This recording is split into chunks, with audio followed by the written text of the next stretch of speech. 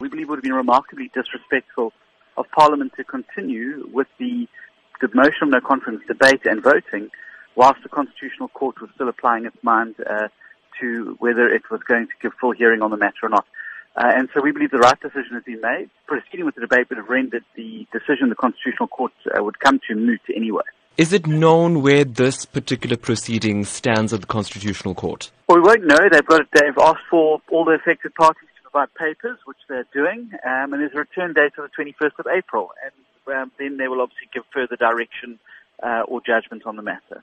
How long after that particular date could a motion of no confidence be set aside? Well, I think the communication from the Speaker said that we'll schedule it once we return, which is in the first week of May. Programming Committee will meet and schedule an appropriate time for the motion of no confidence to be debated. What does this indicate to the Democratic Alliance about this entire process of no confidence? I know many opposition parties are eager to have this done. They say that having it done an anonymous ballot will likely ensure that this vote at Parliament is free and fair. Your thoughts? Well, I certainly think that what the secret ballot will do is provide those members of the ANC to consolidate around the idea that President Jacob Zuma must go.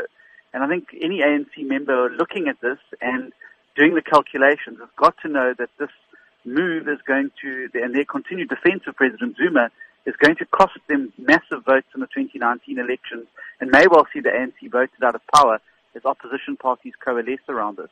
And so I think that there are people in the ANC who don't like President Jacob Zuma, don't like what he's doing to the country and their party, and want to vote against him. And this motion of no confidence, and particularly the secret ballot, gives an opportunity to do so without fear of being victimized. But you've had several votes of no confidence, and the ANC two-thirds majority has managed to ensure that President Jacob Zuma stays firmly in his position. What's the difference here? Well, I think the difference here is that you've seen people both within the ANC and the ruling alliance, the SABC and COSATU, coming out and saying that openly that President Jacob Zuma must go.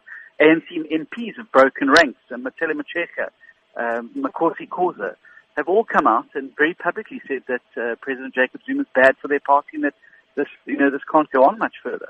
And so I think that also this is the first time that you've seen this confluence, this coming together of such a wide variety and a cross-spectrum of South Africans from all walks of life and backgrounds, and putting aside their political differences. So I definitely think there's a far greater momentum now than ever before.